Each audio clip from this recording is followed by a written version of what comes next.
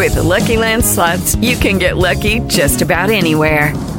This is your captain speaking. We've got clear runway and the weather's fine, but we're just going to circle up here a while and get lucky. No, nothing like that. It's just these cash prizes add up quick. So I suggest you sit back, keep your tray table upright, and start getting lucky.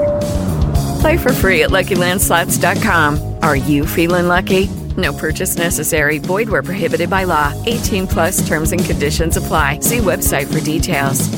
So we've got a special guest joining us right here at the top to break it all down. He is Brad Crawford, recruiting analyst at 247sports.com. Brad, thanks so much for fitting us into what I imagine is a very busy, hectic schedule for you today. I'll tell you what, man, all the month of December now with transfer portal and coaching carousel and now the early signing period, it has made for postseason blues for sports writers. But, yeah, this is a very exciting day. You know, we're going to lay out our top 25 classes a few hours from now, and the usual suspects along with a couple surprises at the top of the rankings. Well, exactly, and I wanted to talk about really both ends of that equation in a moment, but as far as the players that are being recruited, there's always a guy or two that's the prized recruit. It's the gem, the Travis Hunters of the world from a year ago. Yeah. Who is that guy or multiple names that you can give me that you've had your eye on, and have they signed yet? Yeah, I think right now the strangest scenario unfolding here on signing day is Cormani McClain, the 5-star cornerback Miami commit. His mother announced on Twitter today that he was not going to sign, which that's never good for Mario Cristobal and that staff when he's been committed for a long time there. So I think Florida, Alabama, Colorado even are in the mix, and I know NIL is playing a role. So we're talking about one of the top defensive players in this 2023 cycle is a Miami commit, but the Hurricanes are worried about a flip now. It looks like you mentioned, we've got some usual suspects at the top: Alabama, Georgia, see Oklahoma up there, Ohio State. But you guys have Miami at number 3. I guess that's part of the equation is if you get the top defensive player. It looks like they've got a tackle that ranks top 10 for you guys as well. Is that what's getting it done? What else has Miami ranked that high? Yeah, right now Miami has 3 24/7 Sports Composite 5-stars, and that's third most in the country behind Alabama. I think the Crimson Tide have signed 6 today, and then Texas has signed 4, including Arch Manning, the number 1 overall player in this cycle. But, Cristobal, despite coming off a 5-7 season and, really playing not so well during the entire fall, he is killing it right now on the recruiting trail. I know Miami expects a lot of these new guys to, be instant impact starters. And you look at the transfer commits too. Javion Cohen, he's a 2-year starter at Alabama. He'll be a starting guard at Miami this season. And then Devontae Boeing, a talented corner from UCF, he's got a chance to play at Miami too. So I think Miami likes what they have right now, but they really need these 2 5-star commits, Cormani McClain and Francis Mariaga, the offensive tackle from Bradenton. Mario Cristobal needs these 2 guys assigned today. So the way that I read this, and you can tell me if I'm right or wrong on this, is that when you see teams at the top of the ranking that are there every year, the usual suspects that are constantly recruiting at a really high level, I'm sure that they're shelling out money. There's NIL deals that are involved in bringing players in because you have to keep up with the Joneses. I mean, they are the Joneses, and now it's just a little bit more above board.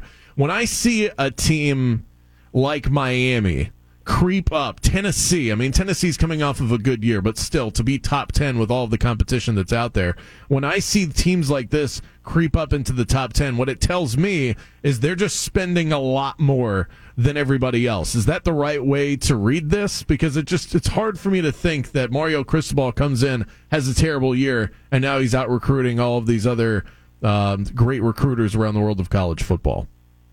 Yeah, I would say to that Miami, Oregon, and Tennessee, those 3 schools you mentioned, all top 7 classes right now, they are playing the hand that's available to them right now. John Ruiz, the billionaire at Miami who leads Miami's collective. Oregon, of course, has Nike founder Phil Knight, and Tennessee has one of the SEC's top collectives. You look at Oregon, man, they've had a really impressive day. They flipped a 5-star safety from Notre Dame this morning, flipped a 4-star corner from LSU. Then they got Mateo Uiagalelei, who's the younger brother of DJ from Clemson, and now the Ducks have gone from like a top 20 class to possibly a top 5. So Oregon's collective is out there spending money. There's no doubt. And like you said, when college football's usual blue bloods are at the top, but when there's other teams like the Miamis and the Oregons and Tennessees creeping into that top 10, like we saw last year with A&M, I think NIL plays a huge factor there.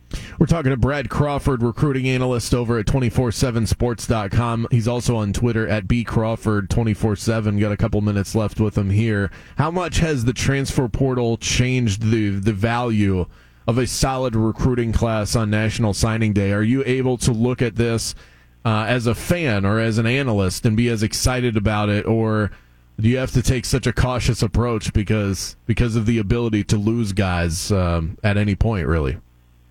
I think if I'm a fan, say, at a Colorado or a USC or an Ole Miss, looking back at last year, USC had the top-rated transfer class because they literally signed about 9 or 10 new day one starters, including Caleb Williams, who went on to win the Heisman Trophy. So the transfer portal has allowed teams maybe outside the top 15, outside the top 20, to get to an elite level quickly. And that's why you see Ole Miss.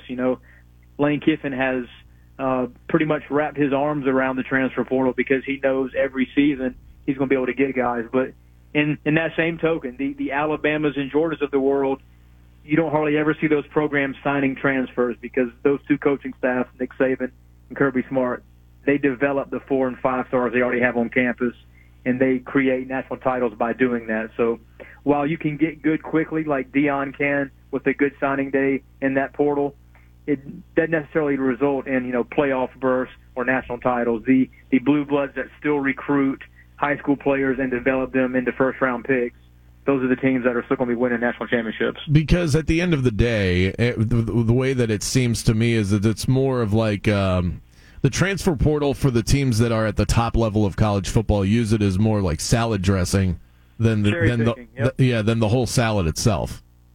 Exactly. And you look at teams that have massive holes, maybe outside the top 25, those are the teams that are going to sign, 10 or 12 players out of the portal because they can't afford to sign a 3-star high school kid and put him starting as a true freshman. You've got to pick up a starting corner from Akron, for instance, or something like that in order to have a reliable 2 deep for 2023. So I saw that you tweeted out transfer portal quarterbacks, Devin Leary, who came from NC State, headed to Kentucky, Graham Mertz to Florida. If those guys sign, the Kentucky Wildcats are clear winners in the SEC East quarterback market. Just in my view of these two quarterbacks, there is a wide gap between the two and what they bring to the table. Are you surprised to see that Devin Leary chose Kentucky when I'm sure he had a lot of other suitors out there? Yeah, so I've been told that Leary's pectoral injury may have scared some of the bigger offers, elite programs off. I mean, I live here in North Carolina. I've seen Devin Leary up close for several seasons. He's an elite quarterback. He's a potential early round pick in 2024, depending on what he does at Kentucky next year. The biggest surprise for me in this quarterback carousel so far is, Graham Mertz. It's not official yet, the Wisconsin transfer going to Florida, but that's what, there's smoke around him. I really thought Billy Napier would go after a higher end quarterback, maybe a Hudson Card at Texas or a Grayson McCall at Coastal Carolina. If I'm a Florida fan right now and Graham Mertz is going to be kind of my bridge guy to, Jaden Rashad, the 5-star quarterback, I'm a little bit worried about how September and October may look next season.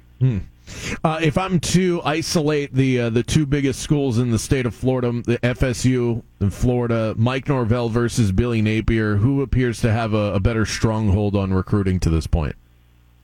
I think right now Mike Norvell. Well, I mean, I say that, and Billy Napier has a chance to really finish strong this week. I think Florida right now is number 12 nationally in our rankings, and Florida State is just inside the top 20. But I will say right now, momentum-wise, you have to look at Tallahassee and Mike Norvell. That's a program that's won 5 straight games.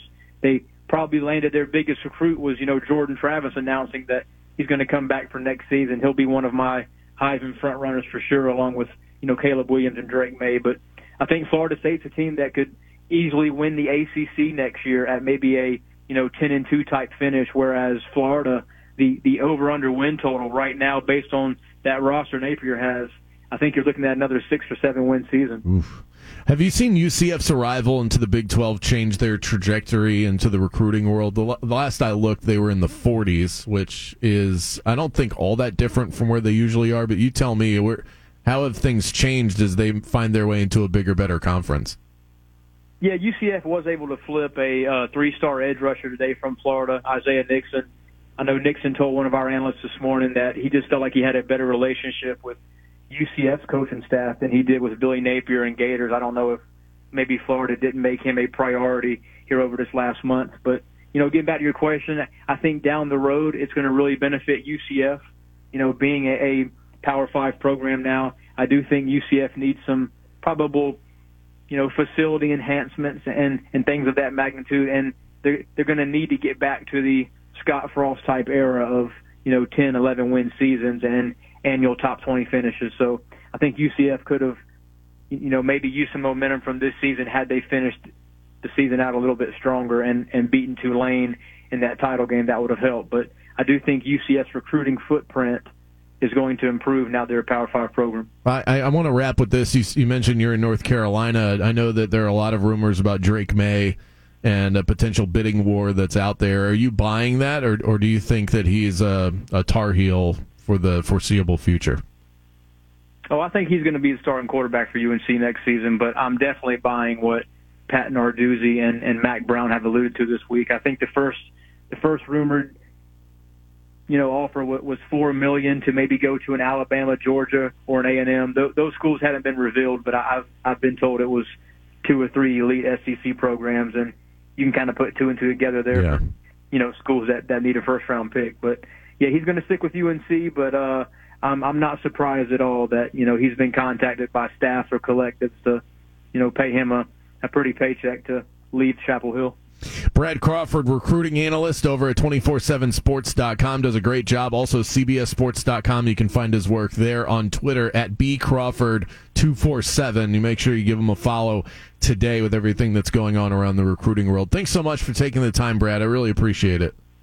Thanks a lot, fellas. Good stuff from Brad Crawford. Coming up next, who is a candidate to be an unlikely Super Bowl champion in the NFL? We'll hand out some options next. Hey guys, it is Ryan. I'm not sure if you know this about me, but I'm a bit of a fun fanatic when I can. I like to work, but I like fun too. It's a thing. And now the truth is out there. I can tell you about my favorite place to have fun. Chumba Casino. They have hundreds of social casino style games to choose from with new games released each week. You can play for free anytime, anywhere. And each day brings a new chance to collect daily bonuses. So join me in the fun. Sign up now at ChumbaCasino.com. No purchase necessary. VGW Group. Void where prohibited by law. See terms and conditions. 18+.